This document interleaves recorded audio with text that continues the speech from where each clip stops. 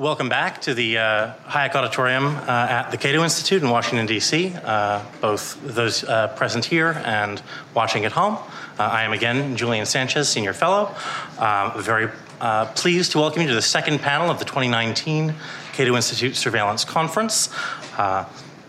This continues the theme of focusing on oversight with respect to two particularly controversial programs, surveillance under Section 702 of the Foreign Intelligence Surveillance Act, and a provision of Section 215 that provides for a very large-scale collection, automated collection of phone records. Both of these programs have had some fairly serious compliance incidents that have come to light over the past year, and so we thought it useful to examine how those arose, what the nature of the problems that have been discovered is, and how the intelligence community is responding to them, and whether the response we think is adequate to the problems that have been disclosed. So to moderate the discussion, we have a fantastic panel that will be headed up by Pulitzer Prize-winning New York Times national security reporter Charlie Savage, whose book Power Wars is, I think, probably the best portrait of national security policymaking in a presidential administration that I have ever read. From a journalistic lens. I will pass you on to the able hands of Charlie Savage to introduce our second panel. Thank you, Julie. So good morning, everyone, both here in the auditorium and watching at home. So we're going to discuss overseeing programmatic surveillance, FISA 702 and 215. So I'm going to briefly introduce the concepts behind this panel, and then we'll turn to this very diverse and interesting group of minds to talk about it. I'll introduce each of them in turn as I ask the first question of them. We'll have two rounds of questions from me, one focusing on 215 and one focusing on 702. And don't worry, for those of you who aren't in the weeds, I'll explain that in a moment. And then we'll go to audience questions.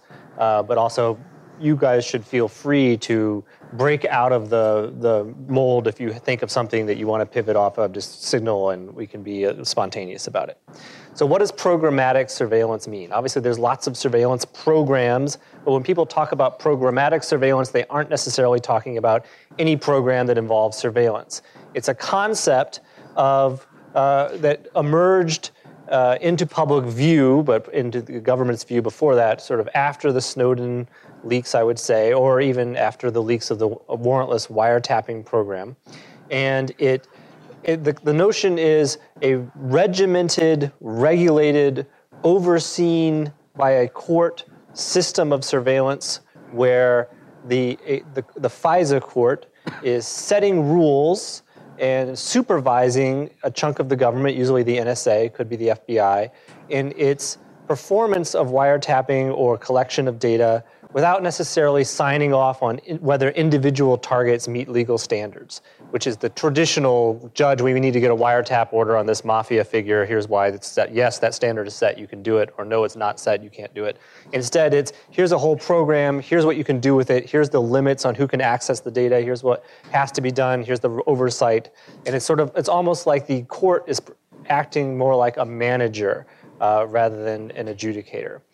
So this emerged, and forgive me for those of you, again, who are already in the weeds, but those who aren't, after the 9/11 attacks, the Bush administration created a secret surveillance and bulk data collection program called Stellar Wind. It had different aspects. One aspect allowed the government to intercept Americans' international emails and phone calls without a warrant if they were suspected of talking to a terrorist, or if they, and another element involved the bulk collection from internet and phone companies of metadata showing who was contacting whom on a vast scale, but not what they were saying. And all of this was being done unilaterally without court involvement, without a oversight, and based on very strained theories about why it was lawful. Over time in the Bush administration, as parts of this came to light, and telecoms got worried about how they were maybe sustaining legal jeopardy by participating in this, elements of this were moved under statutory authority and brought under the FISA court, the Foreign Intelligence Surveillance Court oversight. The court issued broad rules and then supervised how those rules were being carried out for both the collection of this data and this intercepting. And this merged into what we now know of as 702, which is warrantless collection of emails and phone calls from American companies like Google and AT&T, as long as the target is a non-citizen abroad, talking with Americans. And what can happen to that data, and especially it's interesting what the government can do when it's looking within this repository for information about Americans that it was collected without a warrant.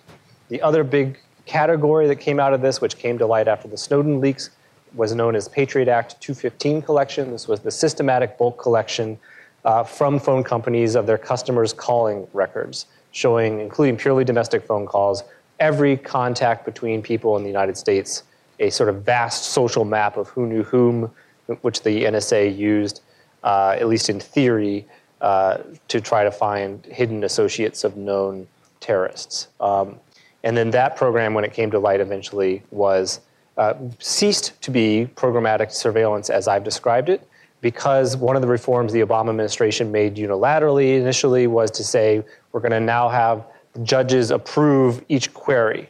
So before you can dip into this database, you need to show a judge that there is a reasonable, articulable suspicion that this particular person whose universe of contacts you're looking at it has a tie to terrorism.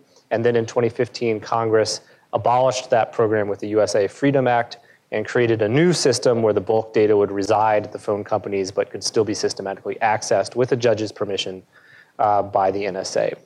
And so we're going to talk about first the Legacy 215 program, the bulk metadata access to phone records, and then we're going to talk about 702, the Legacy warrantless surveillance program, which is still operating. Okay, so that's the landscape. Let me start turning to my colleagues here. So to start with, double-sided printer. I'm going to start at the very end with Ben Huebner. He is our representative of the government's voice here.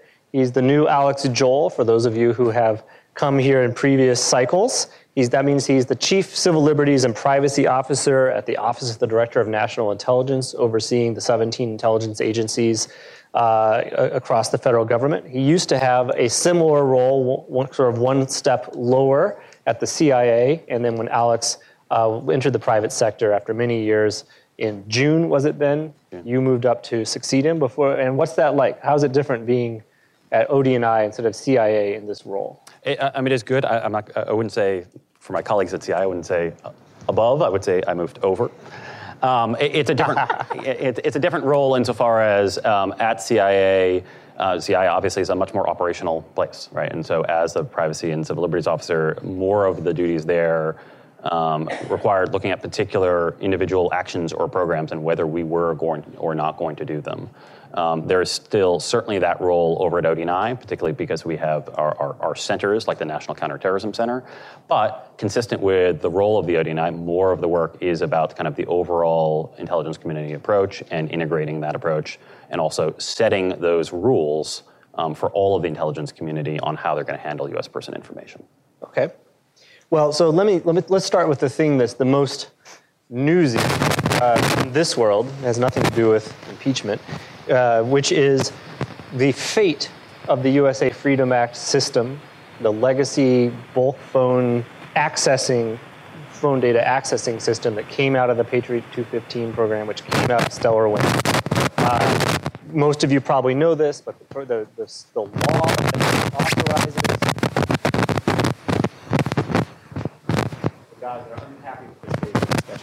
the law that authorizes the USA Freedom Act system that allows the NSA to tap into the records of all the phone companies was set to expire in December. It was briefly extended to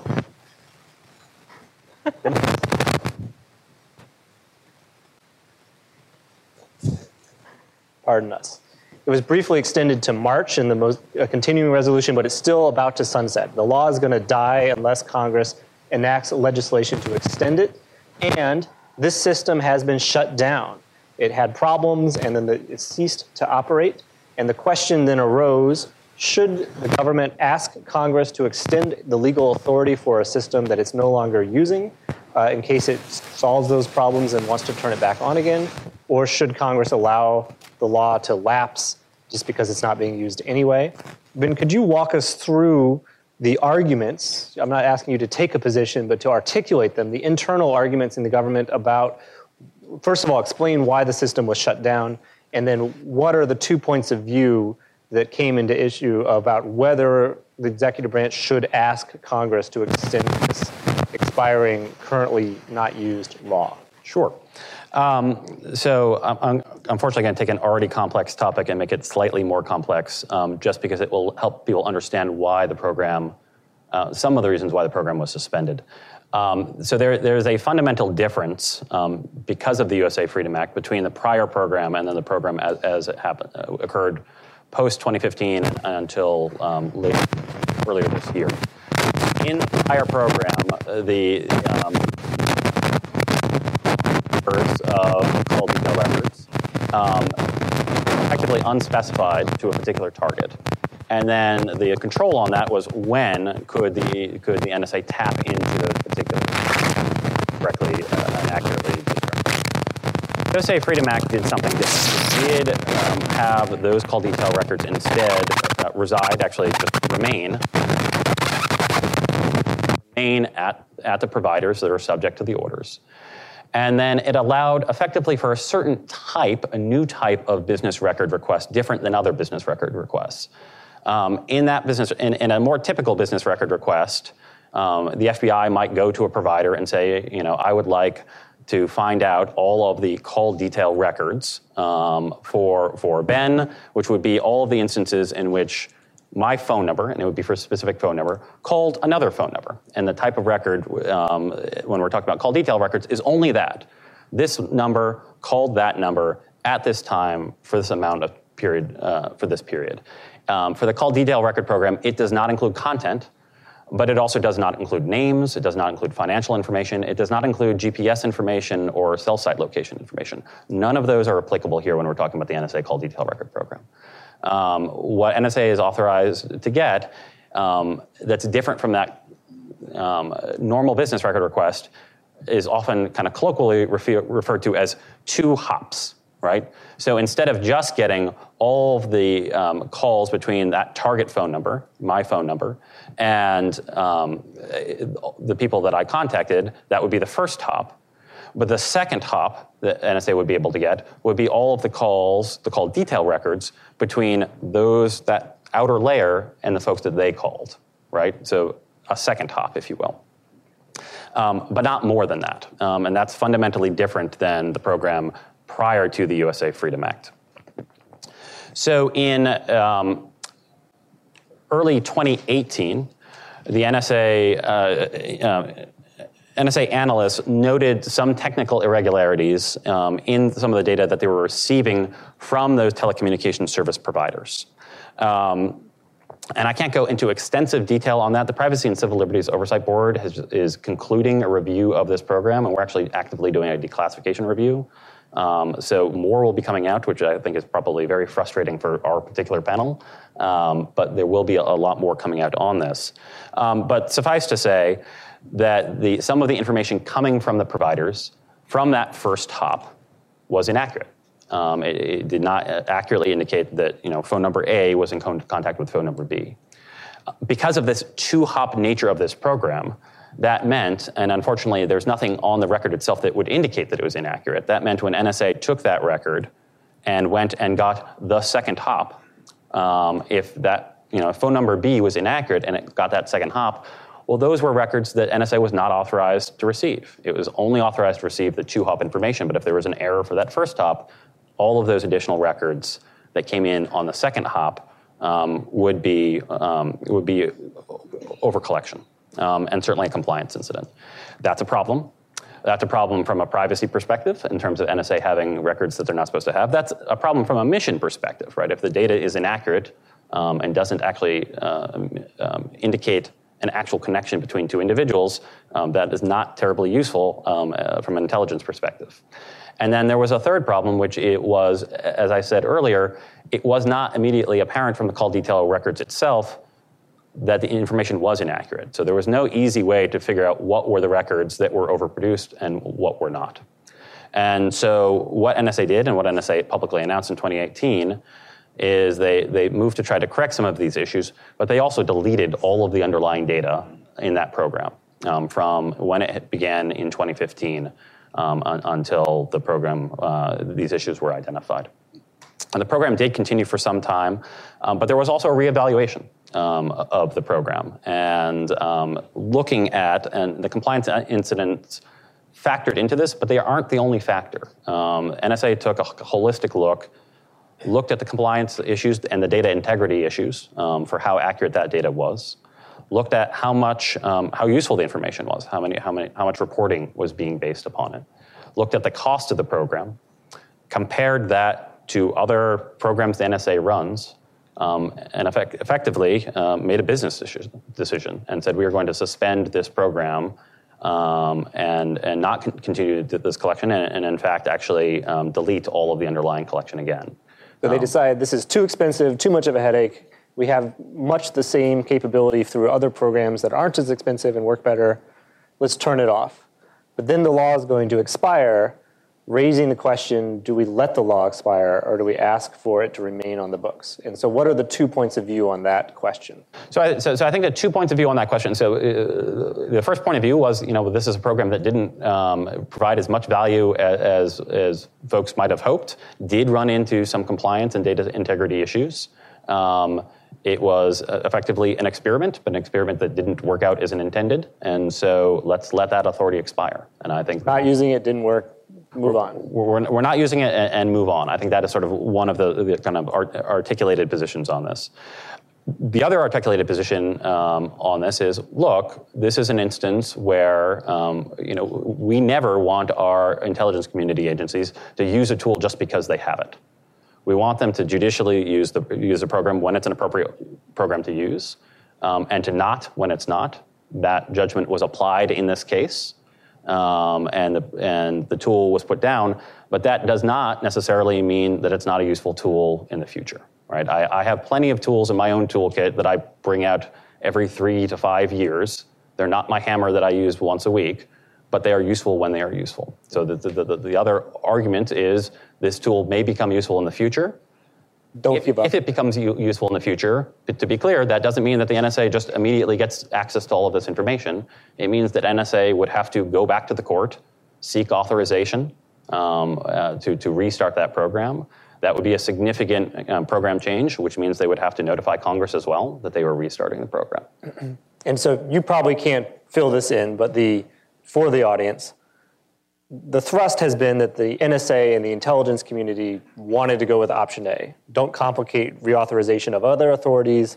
We're not using it. Let it die. Don't have the fight. There's too much else going on. But at the White House, which is what Ben can't safely explain, John Bolton, then a national security advisor, took option B, why give up power, even if we're not currently using it, and made that the administration's position, the ask to Congress. However, both the intelligence committees in the Senate and the House have put forward draft bills that would not renew this authorization. So the writing seems to be on the wall, especially with every other things happening in Congress that are sucking up the oxygen for a lot of debate, that this program's legal authority may die soon. And so with that, I want to, you feel free to jump in and correct me if I've misstated something. I'm not going to comment on internal deliberations other than to say they are always robust. Always robust. All right, so let me turn now to Carrie Cordero, sitting next to me. She's the Robert Gates Senior Fellow at the Center for New American Security. She's also a former senior national security lawyer at the Justice Department and then ODNI as well, and in the Bush years especially, I think. Both. Okay, deep state, trans administration. All right, so this looming sunset raises a question, which is we seem to keep having these surveillance sunset debates. We had one about 702 in early 2018, and now we have this one about Legacy 215, the USA Freedom Act coming up. But we also had one about 702 back in 2012 and so forth. And why is it that we have to keep having these cycles? Does it make sense for the country to be stuck in these recurring debates over the same issue? What is the purpose of sunsets?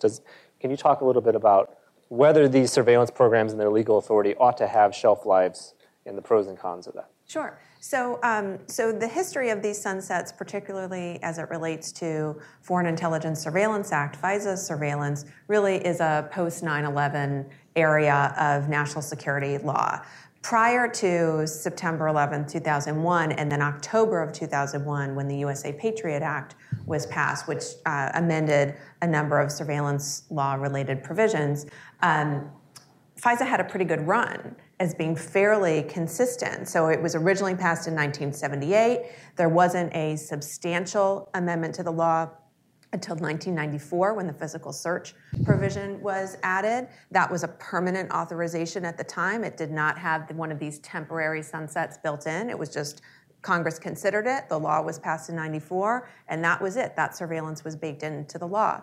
There were some lighter amendments in the late 90s as it pertained to Pen Register and Business Records Authority.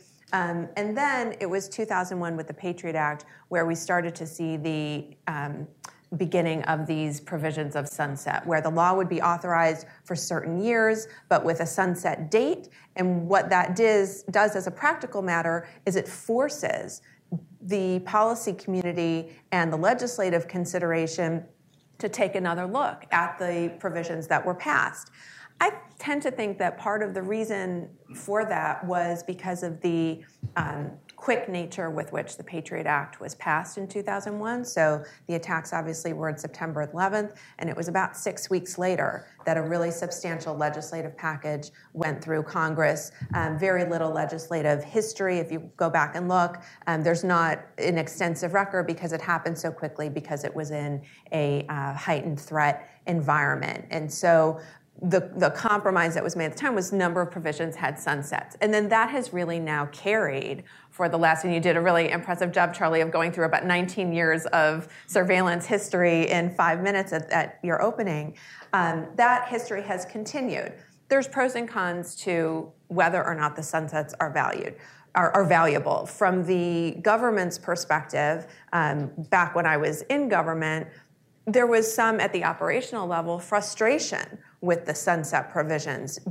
Oftentimes not because people within the government were necessarily opposed to the sunset and the legislative debate, but because it always runs up in Congress's handling of the sunset, it runs up to the 11th hour. I mean, here we are in December. These particular provisions expire at the end of December. There doesn't seem to be the March now. They were. It doesn't seem to be. I'm not hearing from the intelligence community publicly in this debate that they are particularly concerned, particularly about the 215 program, about it expiring from a national security threat perspective. But I do remember in years past, in the mid 2000s period, when these sunsets would come up, there was really deep operational worry that the law would expire and that would require, at the operational level, massive surveillance programs to have to turn on a dime. And that is not a good way to conduct the national security business of the United States. Just to pull out for a second, what I'm hearing you say is the notion behind a sunset is this allows for a periodic reconsideration by Congress, a careful, deliberative debate about what the rules should be for 21st century surveillance. That all sounds well and good in the abstract. In practice, Congress, as we all know, is a continuing train wreck, and they don't have any debate until the eve of the thing is going to expire, and then things try to get jammed through. It doesn't really work like so much in Congress doesn't work. Well, right, and so that presents operational challenges. Again, I'm not hearing that this year with this particular expiration, but that certainly was an issue in prior years. On the other hand, the sunsets do provide a forcing function to have a policy debate. And so in this particular case, if there wasn't the sunset, would the program just sort of continue because there wasn't the forcing debate and there wasn't a requirement that leaders from the intelligence community go up and justify it as a national security necessity to Congress? So on the other hand, I do see that value in these periodic legislative debates because it forces a conversation that might not otherwise occur. All right, thank you. So let's sort of push back a little bit closer to this particular program as it has evolved. I'm going to turn now to Liza Goitein. She's the director of the Liberty National Security Program at the Brennan Center for Justice at NYU Law School. She's author of many studies about surveillance and emergency power and other things like that. Also formerly government herself, she was a counsel to Senator Russ Feingold, who was, of course, one of the original critics of surveillance before Ron Wyden took up that mantle. And before that, I was looking at your bio. You were in Fed programs in the Justice Department, defending government power and government programs. What's it like to pivot from defending to attacking? Critiquing, offering constructive criticism. So I should say that at federal programs, the lawyers defend federal agencies in civil lawsuits across a range of areas. It's kind of the catch-all branch that handles lawsuits in all different substantive areas. And believe it or not, I am not one of those people who believes that everything the government does is bad. I spent almost 8 years at federal programs, and I never worked on a case where I felt any sort of remote ambivalence about the position that we were defending. I was asked on a couple of occasions to handle cases where I did have those problems, and I didn't take those cases. All right. Well, so focusing on this program, the whole idea of USA Freedom Act in the 2015 moment post-Snowden was the government, it was going to end bulk collection of Americans' phone calls, or maybe bulk collection in general, the notion of sucking up vast amounts of records about Americans' activities rather than targeting specific people who have attracted suspicion or have some literal relevance to a particular investigation. Let's suck up the haystack, and we can go hunting for the needles after we've ingested the haystack. USA Freedom was supposed to end that practice.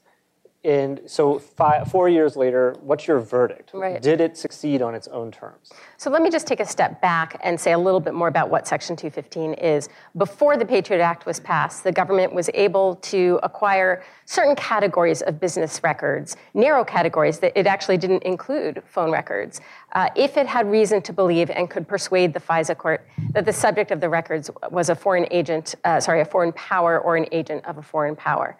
Section 215 of the Patriot Act dramatically expanded this authority, allowing the government to obtain any tangible thing, not just business records, on a low showing of relevance to an authorized foreign intelligence investigation. What we learned in 2013 through the Snowden disclosures was that the government was actually obtaining all of the phone records, Americans' phone records, held by several major phone companies. And the FISA court had approved this based on the theory that even though the vast majority of them had no relevance to any investigation, there were likely to be a small number of relevant records buried within them. The USA Freedom Act in 2015, which turned on a sunset, and there was a year or two of debate leading up to it. So that is the exception to that proves the rule of the importance of sunsets. That was Congress's effort to end the NSA's bulk collection program, but more generally to prohibit bulk collection under Section 215 and other authorities. And Congress tried to do this not by going back to the old foreign power agent of a foreign power standard, but by requiring requests for collection to be tied to something called a specific selection term, or an SST. Despite what it sounds like, a specific selection term is not necessarily a unique identifier. And when we're talking about Section 215 authority generally, not the special phone records program that Ben was talking about, but the general authority, the definition of SST includes a term that identifies a person, account, address, personal device, or any other specific identifier. Now, that may sound narrow until you look at the statutory definitions. A person is defined as an individual, group, entity, association, corporation, or foreign power. And the term address in the USA Freedom Act explicitly includes IP addresses, which can be shared by hundreds or sometimes even thousands of people. Now, for the Special Call Detail Records Program, which is just one part of Section 215, the actual subject of collection has to be somebody reasonably suspected of terrorist activity. But as Ben was saying, the government can then get a second hop, which is the phone records of anyone who calls or is called by that terrorist even once. So at the time, in 2015, many of us had some concerns that because of the open-ended nature of the SST definition and this second hop, in the Call Detail Records program, the collection might end up being, if not technically bulk collection in the sense of being literally indiscriminate, still quite bulky in the sense of pulling in a lot of information about innocent people. Thanks to the transparency provisions of the USA Freedom Act, we actually have some insight into how those concerns have played out. So Congress required the government to report the estimated number of targets of collection, but also the number of unique identifiers used to communicate information collected, a very tortured way of saying people whose communication records were swept in. For the Call Detail Records program, between 2015 and 2018, the government reported fewer than 100 targets of collection. At the same time, it reported that more than 1 billion records were collected, including information on more than 19 million phone numbers. And if you know how many phones the average American has, which I looked up, that is about 14 million Americans. So 100 targets, 14 million Americans affected. This is because of the exponential growth of that second hop. Exactly. 100 people each have called another 100 people, and so one target leads to a vast sphere of people around that target. Exactly. Now, nothing requires the government to make that second hop, but they're clearly doing so pretty much across the board. Well, that's the whole point of the program, though, right? Is to find hidden Well, it's associates. also to get ongoing records rather than a one-time hit, as you might say. So for the Section 215 authority in general, getting any tangible thing, not just Call Detail Records, there is no second hop. And yet, the number of unique identifiers that are whose information is being collected is still orders of magnitude higher than the number of targets. So in 2018, there were 60 targets of collection under traditional 215, but more than 200,000 unique identifiers whose information was swept in. And so what that tells us is that the government is choosing SSTs and or targets that encompass hundreds of or thousands of people, and or choosing to obtain records that include information about hundreds or thousands of people.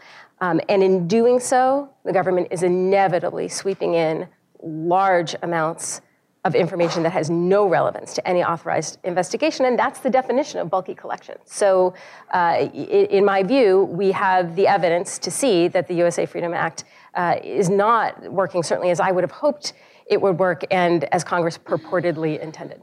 Okay, I'm going to ask Ben to respond to that in a moment, but first I want to turn to Nima so he can respond to both, because the question I want to ask her is related to the one I asked you. So Nima Giuliani, not Giuliani, is legislative counsel for the American Civil Liberties Union. She previously worked as in the Chief of Staff's office at the Department of Homeland Security, concentrating on national security and civil rights issues. So another person who straddled the worlds here. And so I'd like to also ask you to pick up on what you've heard so far, but in particular, if Liza was addressing whether USA Freedom succeeded, in her view, in ending bulk collection, can you talk a little bit about whether it succeeded in some of the other goals associated with that legislation? Sure. So when the USA Freedom Act passed in 2015, a big goal was to address the bulk collection problem. But it wasn't the only goal. A significant goal was also to address the systematic breakdown in transparency and oversight that had allowed this program to continue to begin with. So I think when the Snowden revelations revealed that the NSA had been collecting phone records of every American, and that not only had they been doing this, but that the FISA court had signed off on it for nearly a decade, a lot of people were very shocked and saw that as an indication that the FISA court wasn't necessarily fulfilling its role in providing effective oversight. And then even going beyond that, many members of Congress, when the stories came out about this program, expressed outrage that they had not known about the program. And they hadn't known about the program even in years where they were asked to vote on whether to reauthorize Section 215. And certainly from a public perspective, the public never had a robust debate on the phone record program, the extent to which it would affect people's privacy and civil liberties, whether there were alternatives. And we were all essentially kept in the dark, and probably likely would never have known about the program absent the Snowden disclosures. And so a goal of the USA Freedom Act was to really address this breakdown, to one, put in place better mechanisms to make sure that there was more robust review within the FISA courts, and two, to require sufficient transparency so if there was another bulk collection program, the public would know about it, members of Congress would know about it, we could have a debate and we could do something. And so, from my perspective, many of the reforms in the 2015 bill were improvements, but we're not all the way there. So to focus on sort of two in particular. One is a big change from the USA Freedom Act was creating what they refer to as an amicus. And the idea was that the FISA court, at its discretion, could appoint this amicus to participate in novel and significant cases that came before the court. And this amicus could provide a perspective, and in some cases, potentially a perspective involving greater protection of privacy and civil liberties.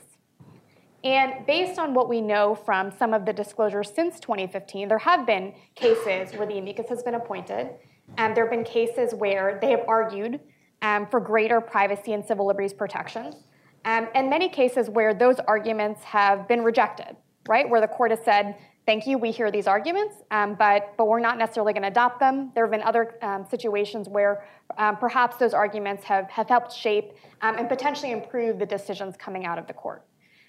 So is this better than where we were pre-2015? Sure. Is it where we should be? Absolutely not. I think that one of the concerns that has come out with some of the opinions was in cases where the amicus's arguments have been rejected, they don't have a mechanism to force a review, right? They can't say, okay, well, the lower court has rejected my view. I would like this appeal to the Fiscal Court of Review.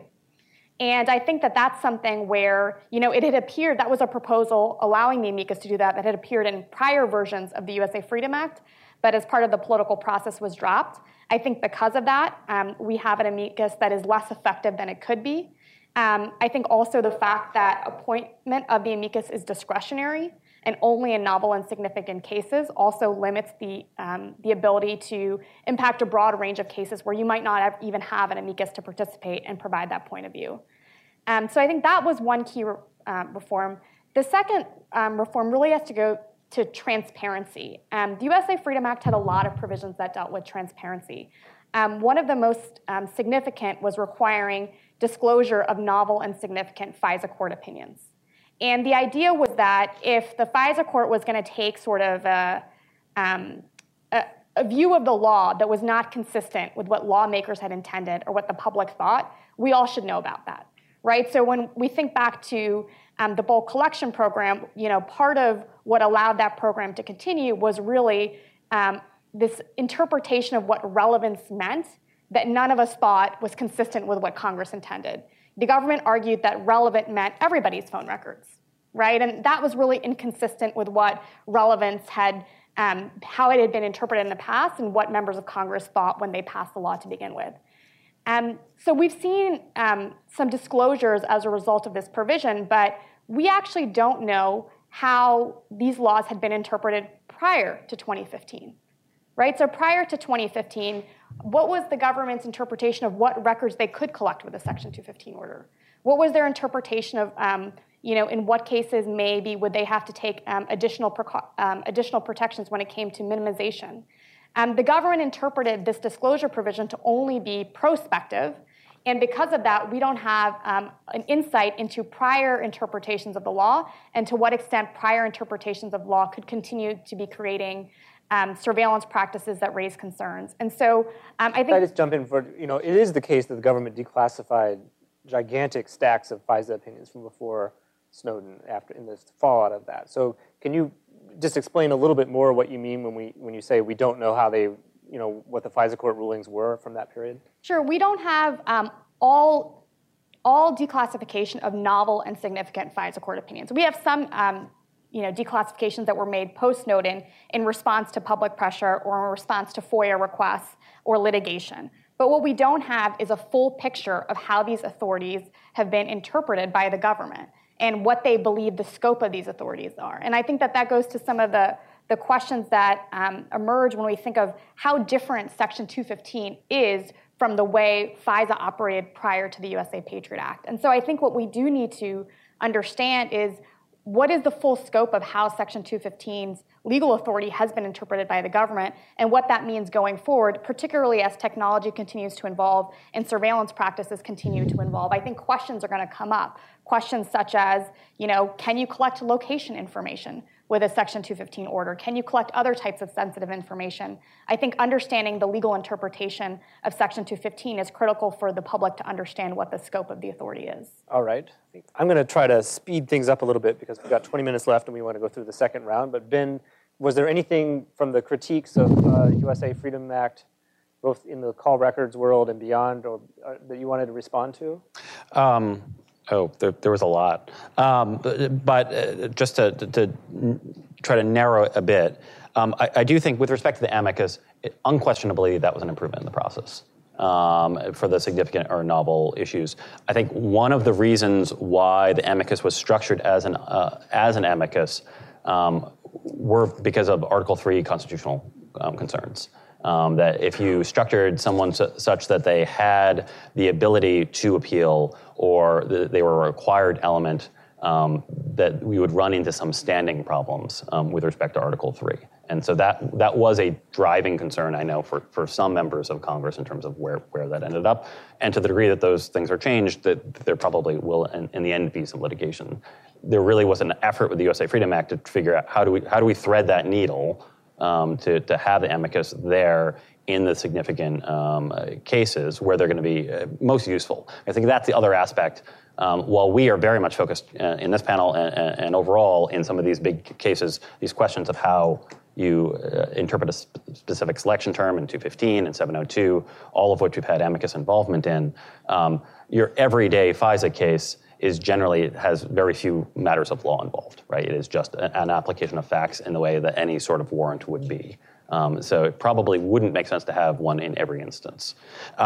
With respect to opinions, we are down to a handful of ones that haven't been released since 2003 when we really started tracking the significant opinions. And Liza has done some really great work on this with her secret law report. But through a mix of proactive disclosures, responses to FOIA cases, the vast majority of these opinions have been released at this point.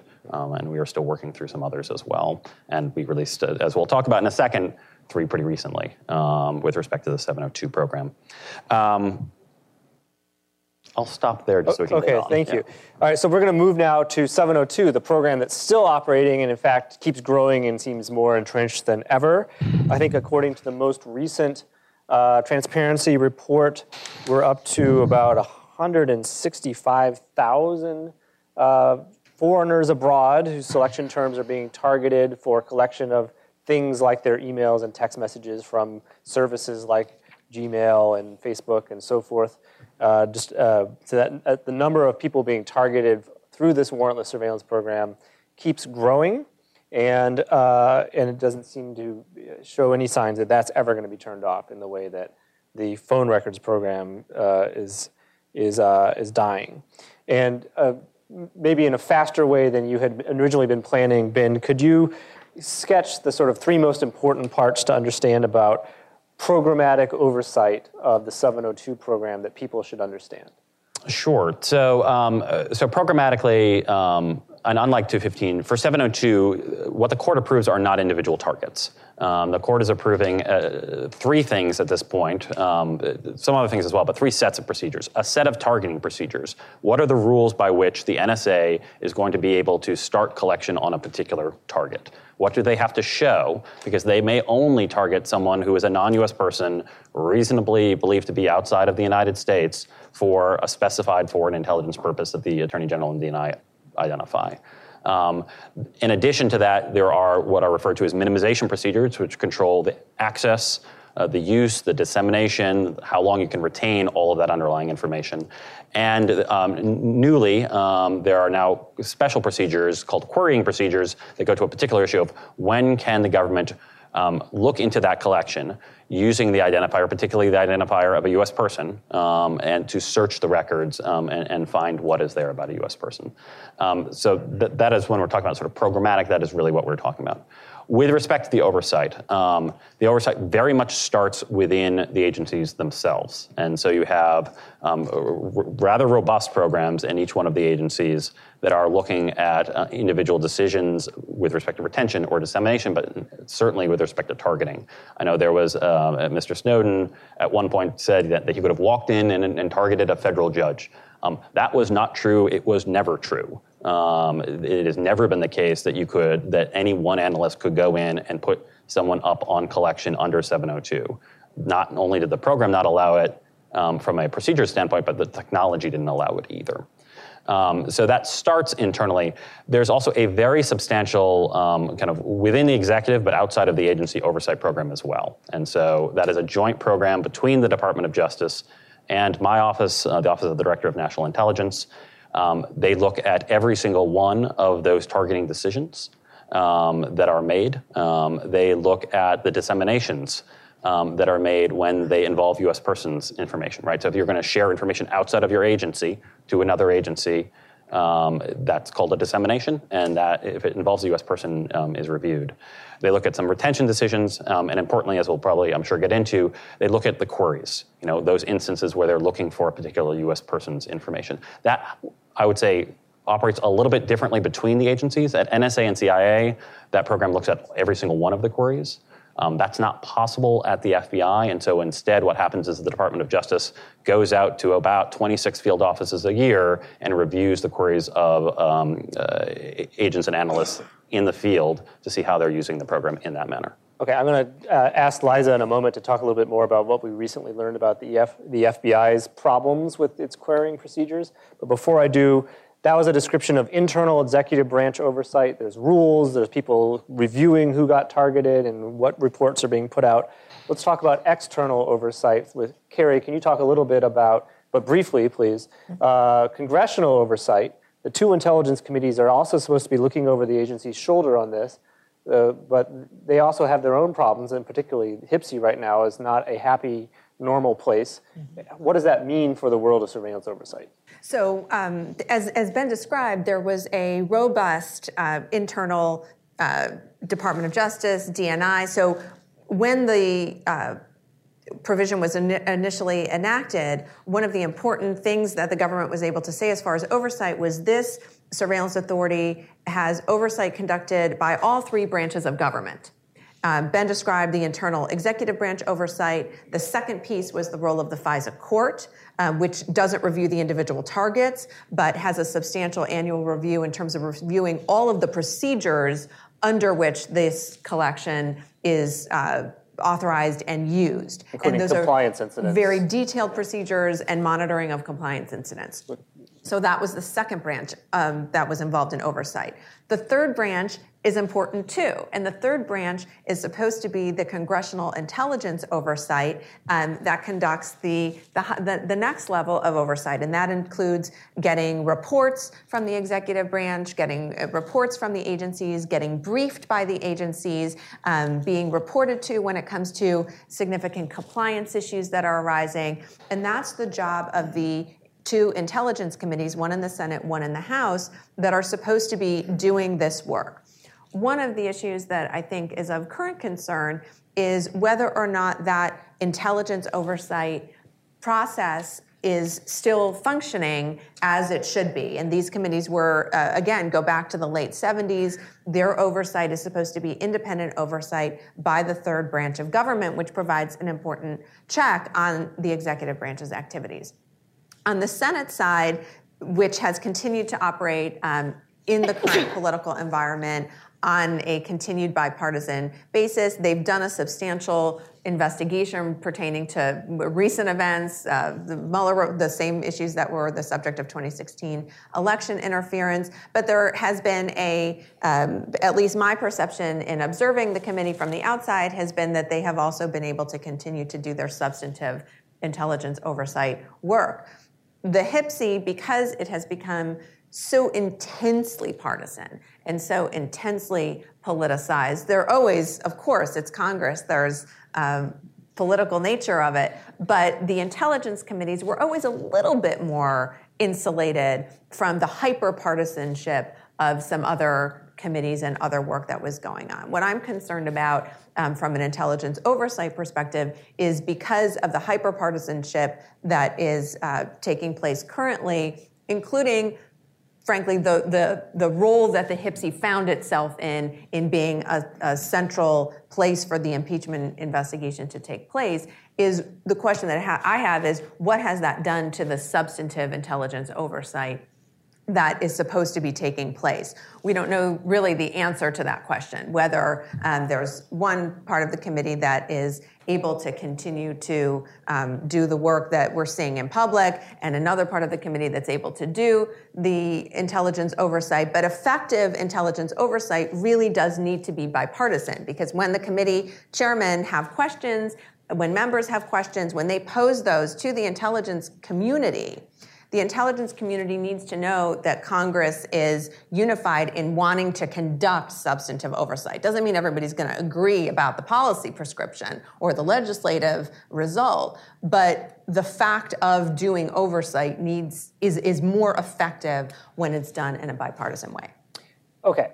So that is raising alarms that part of the institutional oversight structures may be breaking down outside. Certainly stressed, under a high degree of stress. Been described in sort of a, I would say, aspirational or glowing way that the internal structures are robust. But he also referenced the fact that there was some recent declassified FISA court opinions that talked about some problems with the FBI's implementation of those new rules that, for querying the repository of warrantless surveillance for Americans' information. And Liza, could you briefly walk the audience through what did we learn and what does that show about whether the system is working in practice? Okay, so I do have to do a short background, but recall that 702 allows the government to obtain the communications of foreigners overseas, including their communications with Americans, without getting a warrant. And in order to do that, the government has to certify that the target, the person they're interested in, is the foreigner and not the American. And they also have to minimize the use, retention, and sharing of the Americans' data because it is only incidentally collected. Minimization requirements have been interpreted remarkably to allow the NSA to share raw 702 data with the FBI and to allow the FBI to comb through all this data looking specifically for Americans' communications to use in purely domestic criminal investigations. For the most part, and these are the US person queries, in the majority of cases, the only substantive limitation on these queries is that the query has to be reasonably likely to return foreign intelligence information or evidence of a crime. And that requirement is contained in internal FBI procedures. There's also now a procedural requirement that Congress imposed in 2018 that the FBI keep a record of each US person query.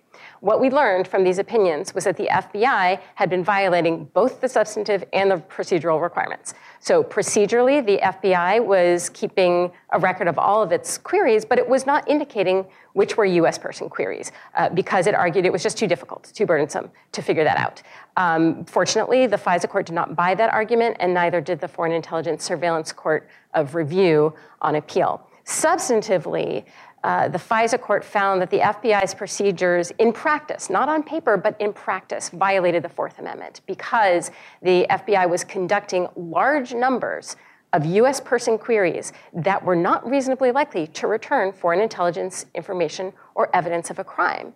This included multiple one-off incidents of agents running US person queries accidentally or for improper personal reasons, for example, against relatives. Not quite sure why the system is configured not to allow searches for judges, but you can search for your relatives.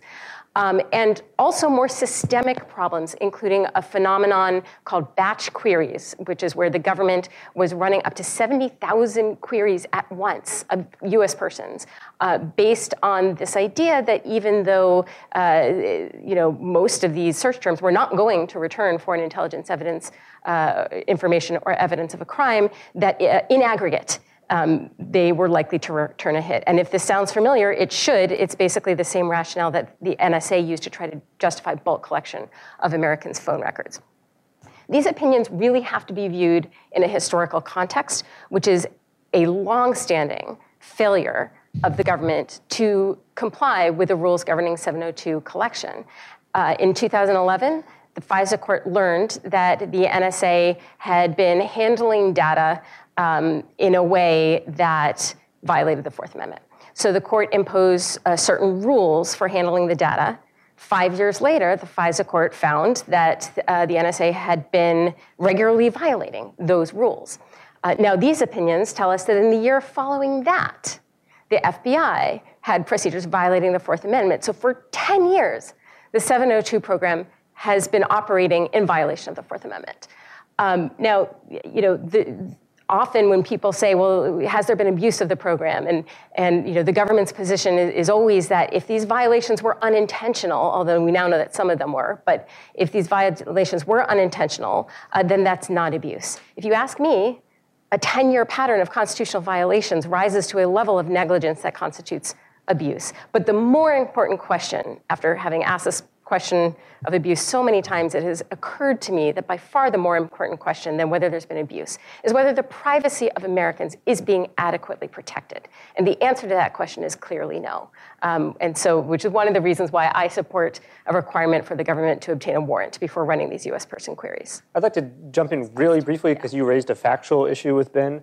I think, and stop me if I'm wrong, that there was an apples and orange issue here where your critique of Snowden saying he could walk in and look at a judge's communications was no, he couldn't because it takes more than one person to target someone, which would mean to put in their email address or phone number to start collecting against that in the first instance. Your critique of people searching for their relatives was querying the database of stuff that was already collected, and you can do that as a sole individual, and that's how these two statements are consistent. Do you think that's right? That's accurate, Charlie. That's not actually how I understood Snowden's statement from back then, but No. okay. All right. Nima, I was going to ask you to jump into the issue of notice of FISA information in criminal cases. With only 4.5 minutes left, I want, rather than trying to take on a wholly new complicated topic, is there anything you would like to build on from what Liza just said, leaving time for Ben to rebut or at least respond? I mean, the only thing I'll note is that for years the FBI said they couldn't report the number of these U.S. person queries. And now we know that they will be able to report it. And so I think that raises questions as to whether the agencies are going to publicly release that number so that we can honestly have this debate about really how often are they doing this. From my perspective, they should, and they should do it as part of this reauthorization debate. Mm-hmm. Well, all right, Ben, as putting on your government hat, what do you say to these critiques? So a couple things. With respect to the FBI query issue, I think Liza accurately defines it into sort of two separate issues, which were how FBI is tracking queries, the procedural aspect of that, and then the substantive standard. The substantive standard is that a query has to be reasonably likely to return foreign intelligence information. There were a small number, it's actually only one, with respect to an intentional, someone trying to query their family or relatives. There's a couple instances where someone mistakenly queried themselves. And FBI colleagues too. And while no, so that was what the court said. What the court said actually. So that's going to the second issue. The second issue goes to instances where whether a query was reasonably likely to return foreign intelligence information. And the FBI colleagues that Liza is referencing was an instance where there was a query, a batch query conducted. The results weren't reviewed, but the query itself was conducted of people who have FBI colleagues, people who have access to FBI's buildings or facilities. Ironically, this gigantic privacy violation by someone at the FBI was against everyone at the FBI. It was with respect to FBI folks. It was large insofar as it was tens of thousands of selectors, telephones or email address. Mm-hmm. The ultimate privacy impact might have been more limited given the fact that those results were never reviewed. So no human actually, the query was conducted, no human actually looked at the query. Right. Something still unexplained about that, because we also know that the FBI's general counsel objected and it happened anyway. So something's odd. It's still a significant concern. I mean, this is a compliance incident. Let's not try to walk around that. Like, this is a compliance incident that was identified through the compliance program that we had and continue to have. And so to remedy that, after litigation in court, what the FBI is now implementing, building systems to do that it did not have before, are twofold. One is to require any time there is a query of a U.S. person identifier to have a sort of contemporaneous written justification for review, including by for example, my office, in terms of doing that auditing. But that also requires them to make some sort of determination contemporaneously of whether it's a U.S. person or not. And what they were doing before was they bluntly weren't answering that question. They were applying that query standard more broadly and saying all of my queries have to be reasonably likely to return foreign intelligence information, regardless of whether it's a U.S. person or a non-U.S. person.